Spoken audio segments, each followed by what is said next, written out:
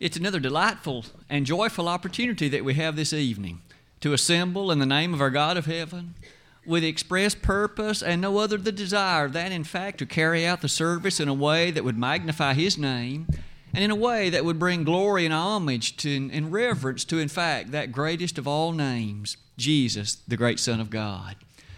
And so it is this afternoon as we come together on this occasion. You may have noted in the bulletin that the title of the lesson is Being a Peacemaker, and we shall give consideration, as you might have noted in the reading Brother Randall read just a moment ago from one of those Beatitudes, Blessed are the peacemakers, for they shall be called the children of God. What might be some thoughts that might in fact direct our way concerning the issue of peace, both in the way in which it should occur as taught in the Bible, and some practical ways that you and I can encourage its presence in our lives.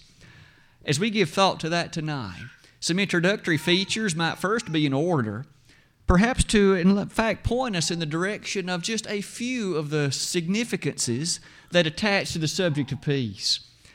The gospel is, in fact, the gospel of peace, isn't it?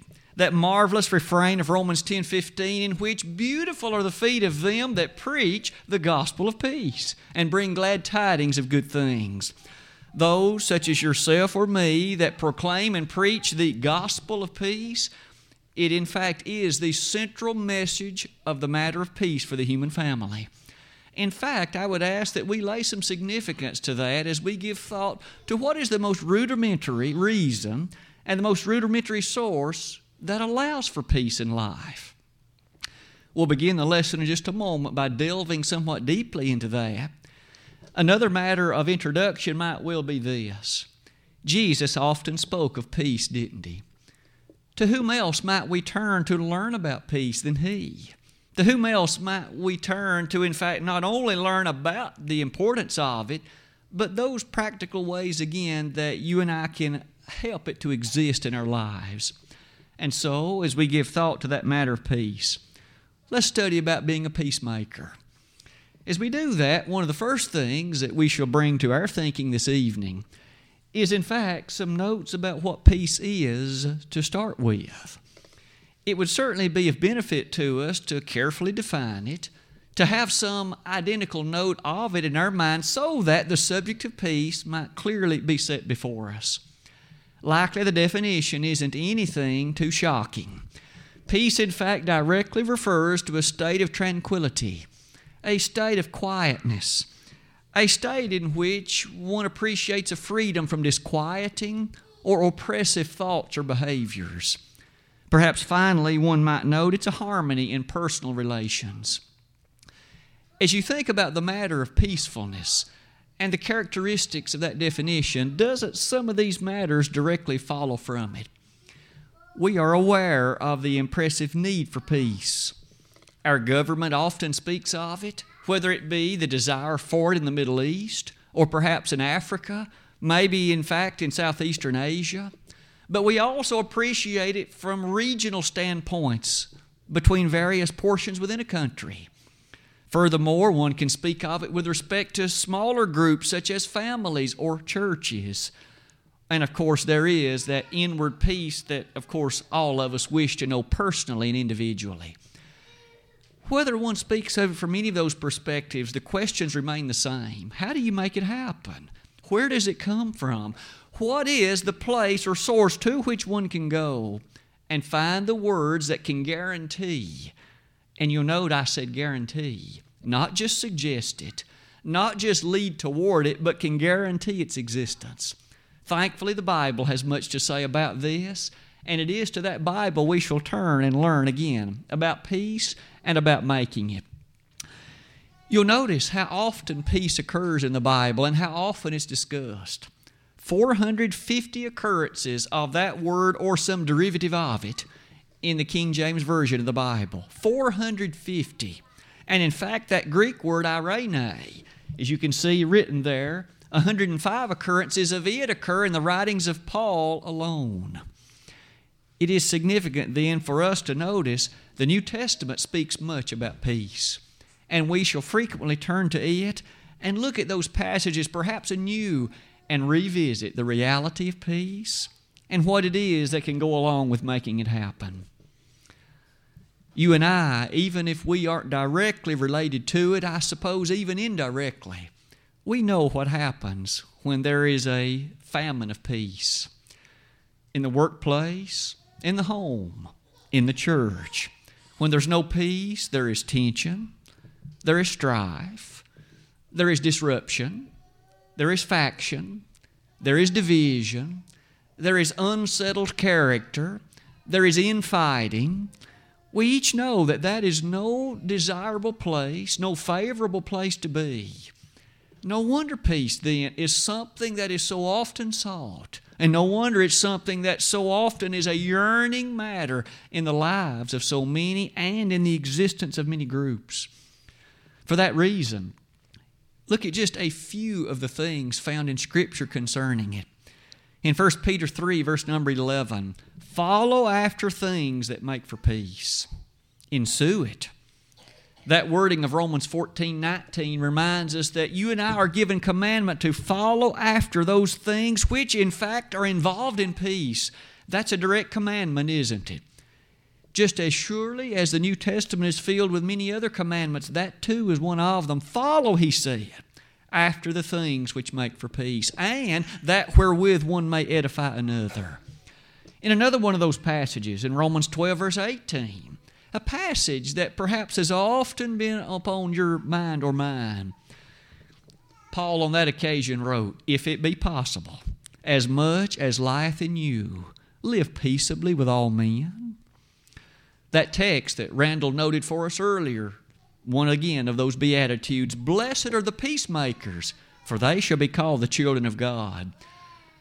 That's just a small sampling of those passages that speak of peace, but aren't they clear enough to remind us of the importance of it, the urgency of it, the need for it, and the scriptural relation to it? For that reason, might we begin our study a bit more in depth. First of all, answering the most important question, where do we find it? If peace is of such great need in the family, in the church, in the nation, and yet in any other group that intends to be productive, one should immediately ask, but where do I find it? May I submit to you that Books A Million bookstore up here, there are dozens of shelves filled with books with human instructions on supposedly how one can find peace. The Library of Congress, there is no telling how many books are there, with instructions and guidelines and directives, the sole goal of which is to fill that hollowness inside and make you or me a person of peace, that knows the tranquility and quietness of life, that fully is able to appreciate his or her placement here and knows satisfaction and contentment. Again, there seems to be no end of those directives toward that goal. May I submit to you that we should turn to this book first and foremost and ask, what does it prescribe and teach about the source of peace? As we begin to look at some of these passages, the source of peace, thankfully, is laid out for us very clearly and laid forth for us very directly as well. There is no ambiguity. There is no uncertainty. There is no lack of clarity. But rather, we notice some of the following things. The words of our Lord in John 14:27 is where we shall begin. This was the very night prior to our Savior's crucifixion. It was the night prior to His great events that next day, in which, of course, He would give His life, not for Himself, but yet for all of our sins. Oh, what a day it would be. Think about the tumultuous nature of what might have been the case in His mind, knowing the scene of the cross was but a mere hours away from Him at this point. In fact, knowing that Gethsemane was even closer than that. And yet, what did He say? John 14:27, the Savior again said, "Peace I give to you, my peace I leave with you." And as the Lord made that reference to peace, one might immediately begin to ask, in the shadow of the cross in which He made that statement, and in the affairs of what would be the case over the next several hours, how could He have made such a statement? My peace I leave with you. And he went on to say, this is peace not as the world giveth, but give I unto you. The world, you see, isn't the source of peace. It never has been. It never will be. The Lord here said, with that possessive adjectives, my, He was the author of peace. 2 chapters later in John 16:33, the Lord again made an interesting statement. He said, these things have I spoken unto you that you might have peace. The express purpose for His making those statements near the close of John 16 was for those apostles to appreciate, to inculcate into themselves the issue and nature of peace. These things have I spoken unto you that you might have peace. In the world you should have tribulation, but be not afraid. I have overcome the world. The Lord made the statement, didn't He, that the world would be the placement or source of difficulty and tribulation, but yet He would be the one to give peace. We already seem to have learned something dramatic, that Jesus is the ultimate author of peace. Let us look even further. You'll notice in Philippians 4:7, the great apostle Paul joins in the chorus, if you please, in which here he says, and the peace of God, which passeth all understanding, shall keep your hearts and minds through Christ Jesus. The peace of God shall keep your minds. He even went on to say again that it fully passes the ability of our major appreciation and understanding. But it is the peace of God, isn't it? Finally, you might note with me Romans 10:15. That text we noted earlier, the gospel of peace. Might we remember that on that occasion, as Paul made reference to the hearing of the gospel, the belief of it, he was making reference to the blessedness of those who live it and preach it, in fact, the fact that it is the gospel of peace. Do you and I think as oft as we should of the fact that we are the ones who have in our possession the gospel of peace? We have the authorship of it in the sense that we can help share it and help others to come to know it. If they want peace in their life, this is the primary textbook. All of those to be found in the library in Cookeville, the help would be minimal compared to the help available here. So many times those matters that lead to inward trouble, they could be fixed if they could only appreciate God's forgiveness and the character of the fellowship of the church and the understanding of what happened at Calvary. That would go a long way toward fixing so many personal problems in life. Is it not easy to see that all these subjects about peace lead us right back to the focal point of the Christ? He is the Prince of Peace, isn't He? He is in fact entitled that in Isaiah 9:6. Among the other things that He has as title there, Wonderful, Counselor, we remember He's also the Prince of Peace. He's the giver of it, the author of it. In fairness to that point, we should even revisit the opening book in the Bible. In Genesis 49:10, there as Jacob near the time of his own death, he made reference to the Shiloh, which was a great and powerful realization of the one that would come down the stream of time, the Christ, the one who would be, of course, the great possessor and the giver of peace. It's interesting in thinking about any of that to maybe recall one of the statements that Zechariah made, the father of John the Baptist, in Luke 1:79, that this one, this Christ, this babe that was shortly to come, would be the one that would guide us into the way of peace. I would submit in conclusion to this opening part of our lesson, the source of peace is the Christ, and the world will search in vain in its effort to find peace if it does not search to Him. All the books ever written apart from the Bible will not provide one the ultimatum, the reality, and the finality of what peace can be, where it's to be found, and the great reward that accompanies to it. But maybe we should look even further. In 2 Chronicles 15:5, we have one of the most telling passages in the entirety of 2 Chronicles.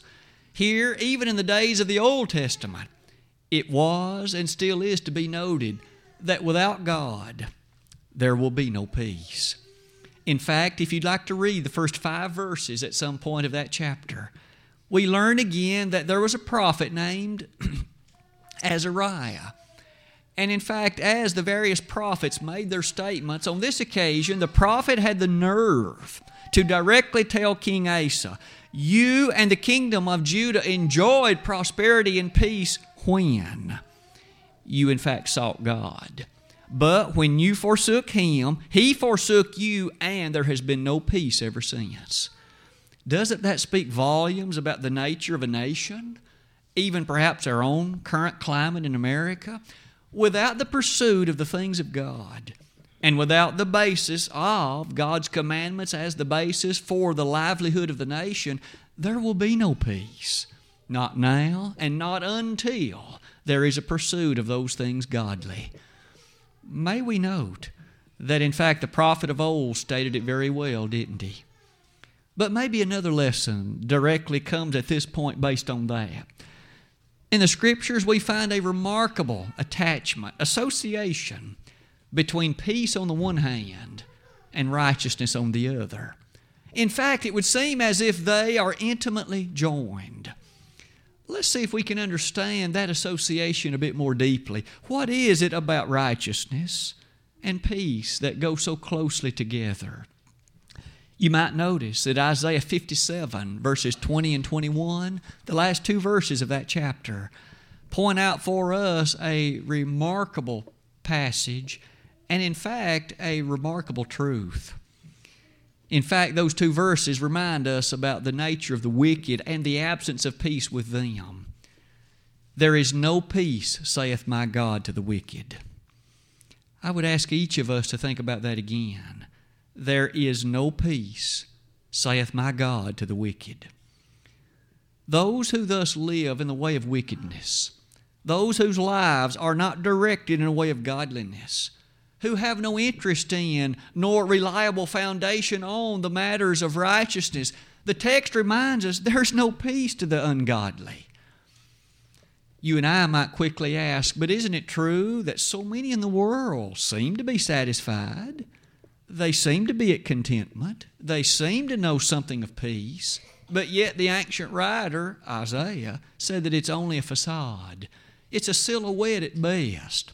It is merely a covering over what inside is reeked with sin, reeked with ungodliness and iniquity, and thus is separated from its Maker, and thus does not have the most fundamental of all associations with God Himself.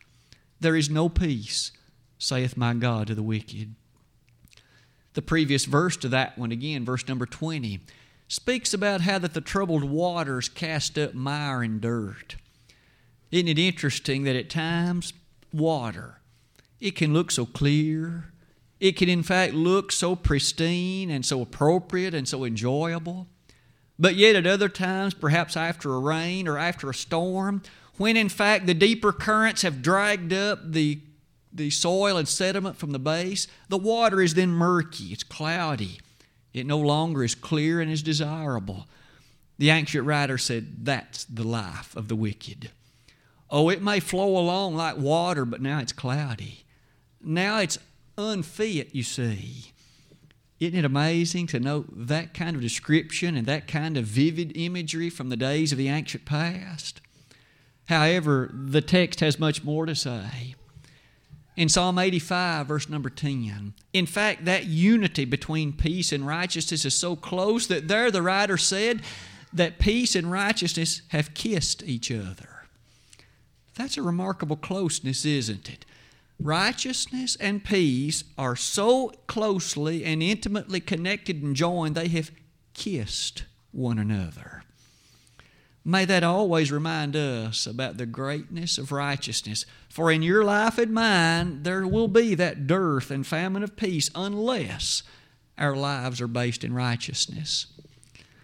Thus, during those times when we seem to feel a lack of peace, we maybe begin to feel chaos, and we begin to appreciate a frenzied and harrowed character of life. Could it well be because we have stepped too far aside from the source of peace and that righteousness is no longer the descriptive of our life? Maybe we should think very carefully. Look very deeply into the mirror of God's Word and ask, am I allowing the world too much leeway Is the devil far too much in control so that righteousness is not as it should be in my life, and therefore my life is not one of peace? It is a fair question, isn't it? Maybe that's the answer to how the Savior could know peace as He approached the cross. Here was a man knowing that nails were going to be driven into His feet and into His hands, knowing that He would be scourged, knowing that a crown of thorns would be platted so firmly upon His head. He knew all of that, and yet He could approach His Heavenly Father in Gethsemane, and He could pray, and He could understand the greatness of the aid that God would be with Him and for Him. It is a remarkable thing to notice. Perhaps you and I have known individuals who were able to approach even harrowing situations in life, dangerous circumstances, but with the peace and comfort that comes with being in a relationship with God. Is it any wonder the psalmist could say, "The Lord is my shepherd, I shall not want. He maketh me to lie down in green pastures. He leadeth me beside the still waters. He restoreth my soul. He leadeth me in the paths of righteousness for His name's sake. Yea, though I walk through the valley of the shadow of death, I will fear no evil. For Thou art with me. Thy rod and Thy staff, they comfort me. Thou preparest a table before me in the presence of mine enemies. Thou anointest my head with oil. My cup runneth over. Surely goodness and mercy shall follow me all the days of my life, and I will dwell in the house of the Lord forever."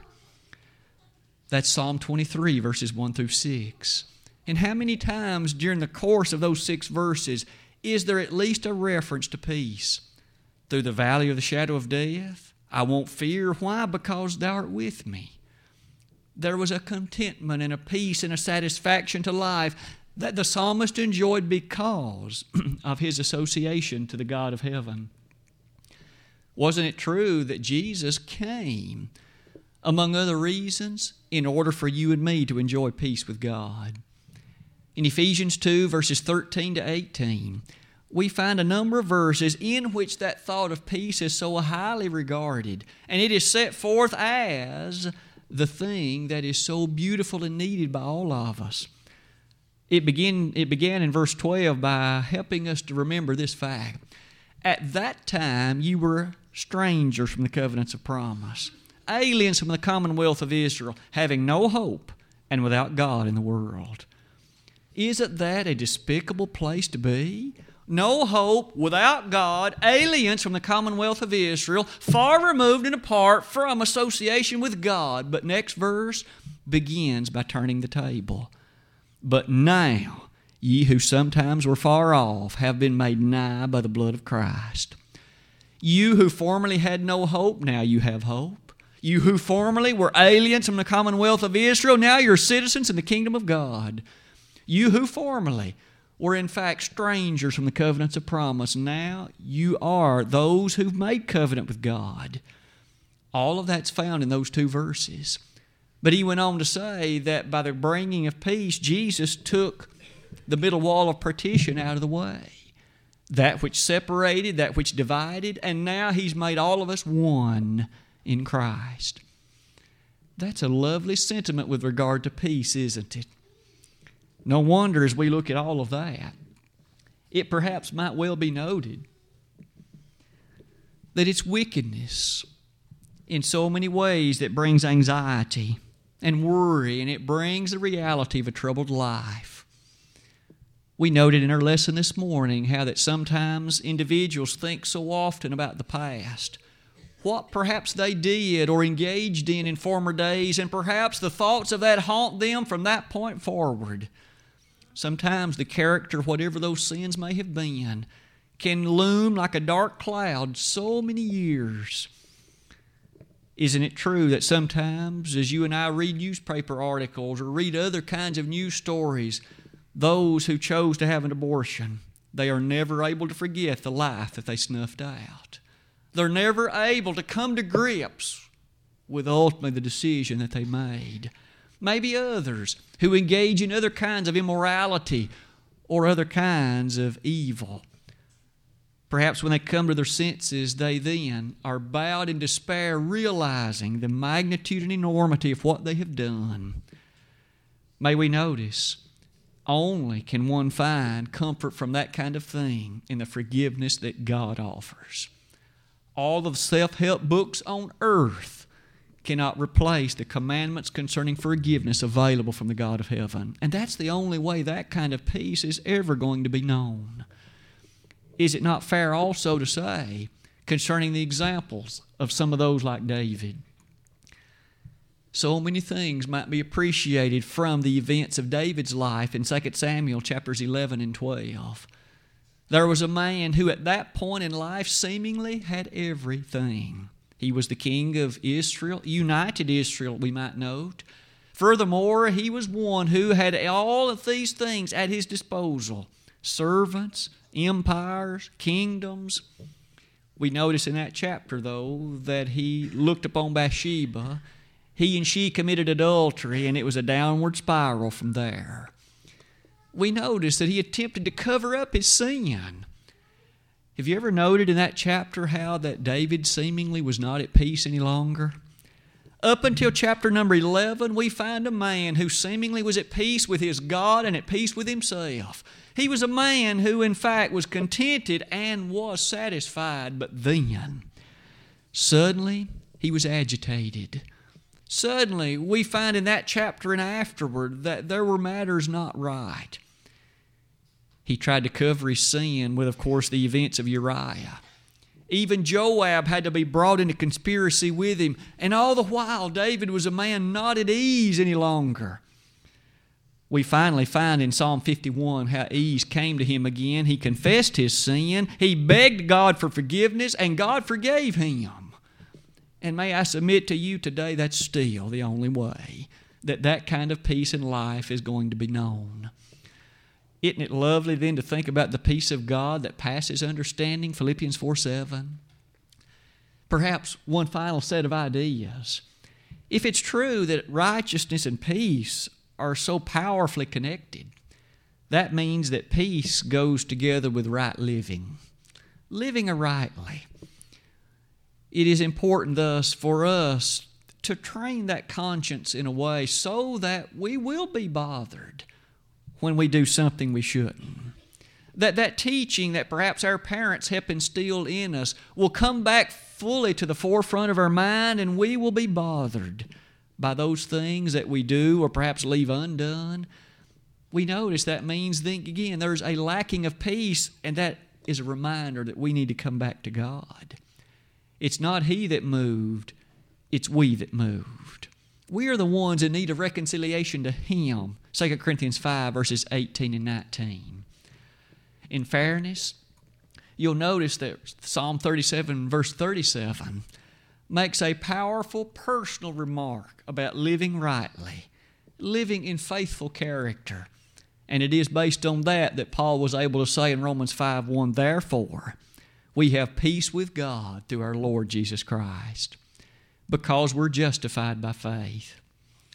If you and I thus are not living by faith, justified by faith, sanctified by the character of what Christ did for us, then there is no peace in our life.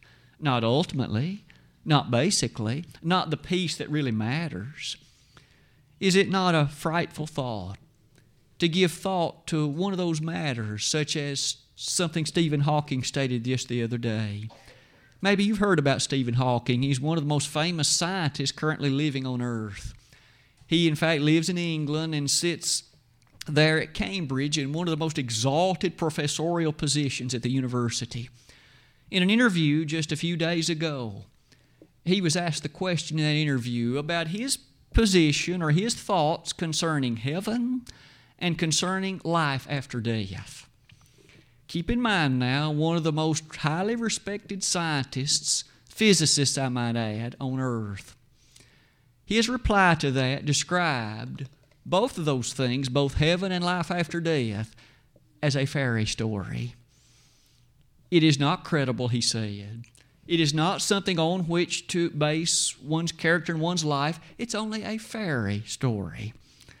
In his words, perhaps a good myth, a nice story to read to a child, but it isn't truth, in his mind at least. It isn't reality. Can you think of a worse scenario in which one could live? A man who is brilliant in science or in math as he might be, and yet is so ignorant of the teachings of what brings peace, so unknowledgeable of the thoughts of what ultimately is the basis for his association to a God whom, by the way, he will stand before in judgment someday. We know on that occasion that he will be quick, of course, to recant as much as possible all that he ever said, but there shall be no opportunity then, for it will all be written in the book. God has a perfect record of all the man has ever done and said, and on that occasion it shall be brought to bear, and he will give answer for the deeds done in the body. 2 Corinthians 5, verse number 10. Nextly, in our lesson tonight, we come to point number 3. In addition to the first 2 points, namely the source of peace, namely the Christ and the teachings of the Scriptures, our second point, the reality of the fact that righteousness and peace go hand in hand. We come to point number 3. It is the clear teaching of Scripture, isn't it? That it is God's intent that peace reigns supreme in the home. The home should be a place where peace exists, and a place where peace is to be found, and a place that lifts high the banner of peaceful living. In this last part of the lesson tonight, let's look at just a few of these matters, because isn't it a tragedy that there are so many homes in our world today where peace is not to be found? There is infighting. The children are at odds and at one another's necks, if you'll pardon the pun. The parents are at war with the children. The children are disrespectful and at odds with their parents. It is a place where tension reigns supreme. You can understand why in so many cases people have no interest in going home, because they get there and it's nothing but anxiety, and it's nothing but hardship and fighting and quarreling and squabbling and shouting and yelling and screaming. There's no peace to be found there. But yet God desires there to be peace in the home. He has given us passages that teach that the home should be a place where a husband and a wife, where a child can come home from the worries and difficulties of the day to a friendly and confined relationship known for its peacefulness. Consider just a few of these passages. In Proverbs 17, verse 1, as well as Proverbs 11:29 and Proverbs 21:9, all of them make an interesting and descriptive way of thinking about God's statements concerning peace in the home. Now, in all those instances, the writer Solomon stated it in a somewhat interesting way, but nonetheless, the point is clear enough. The home should be a place where peace is to be found, a place where peace is to be seen. Clearly, that peace is motivated, or should be, by the reality of love existent in that family. Love on the part of the parents for the children, love on the part of the children for the parents, love of the husband for his wife and of the wife for her husband, love that exists among the siblings in that family or any others that may dwell, let's say, in that family, be it grandparents or other members otherwise. In Colossians 3, verses 19 to 21, Paul, in fact, gave some very clear instructions concerning some things that will make for peace. For one thing, husbands shouldn't be bitter against their wives. On another level, fathers ought not provoke their children to anger. There's certainly a place for correction, a place for discipline done rightly and properly. But fathers ought never to particularly discourage them in the sense of conducting oneself by way of teaching or example toward them in such a way that there's inconsistency. To say one thing and do something else. That only discourages them because then they're confused. They don't know which path to pursue. Dad said one thing, but then he did something else. A parent thus ought not be given to that kind of behavior, as it would be in discord with teaching. That, of course, would not make for a peaceful situation. A child needs to understand the boundaries allotted to him or her and to be expected to live within those boundaries. To step outside perhaps brings correction, discipline, and punishment. Isn't it amazing Perhaps in light of that we're admonished in 1 Corinthians 7:15 to make our homes a place known for its peace. Are you and I striving toward that end, that goal? Are we striving toward the reality of a home in which the peace that's to be known is just a foretaste of the peace that shall someday reign supreme in heaven? Many of us perhaps have known that kind of home, and we're thankful for it. And we are currently striving, of course, to make our home that way. May we never give up the fight to make that home a place for its peacefulness, so that children and grandchildren, even great-grandchildren, will appreciate that what exists in that home is in fact completely opposite to the tribulation of which Jesus spoke available in the world. Our world teaches in its inconsistencies. It sets forth its matters that are so troublesome in many ways. Sometimes the news bothers you to watch it. Sometimes maybe we should watch less of it, because it causes us to be in dire straits concerning the sore allotment of the current affairs in our world. May we, in fact, strive to make a home of peacefulness, and may we do that by living in righteousness and always turning to the source of peace, namely, the character of the great Word of God. We'll continue our study of peace next Lord's Day evening by making it a bit more personal. What can you do and what can I do in a real way to make our home a place of peace, to make our workplace, at least as far as you and I have any input, a place of peace, to make our classrooms or otherwise a place where peace might well be found? As we look forward to that, we'll base those teachings on the things we've learned this evening. It might well be there's an individual in the audience tonight that upon reflection knows that your life is not one of peace. You understand that. Maybe you didn't even need the Scriptures to tell it. You sensed it. You knew there just something isn't right. May I submit to you, perhaps the basis of it is your broken relationship to God. That which is amiss is the fact you are not a faithful member of His kingdom. Maybe you were at one time, but no longer are. Why let that state of affairs persist? Why not come back tonight to your first love, and to do so in haste and in urgency? We're going to stand in just a moment and sing this hymn of encouragement. It is a time, it'll take a step of courage for you to come forward, but it'll be a step, and you can leave tonight feeling complete, because you're complete in Christ, Colossians 2, verses 3 and 10. You can leave forgiven, because forgiveness is found in Christ, Ephesians 1, verse 7. You can, of course, leave with the ability to pillow your head, knowing your relationship to God is secure, and so is your soul. Mark 8, verses 36 and 37. If tonight we can be of assistance to you in praying for your forgiveness of those sins, or maybe in your initial obedience to the matter of the plan of salvation, there will be never a better night than this one. Hear the word of the Lord, believe Jesus as the Son of God, repent of your sins, confess His master's name as the Son of God, and allow us to assist you in baptism. If either of those things would tonight be the need of your life, why not in fact make things right with God this very night? And to begin that, as together we stand and as we sing.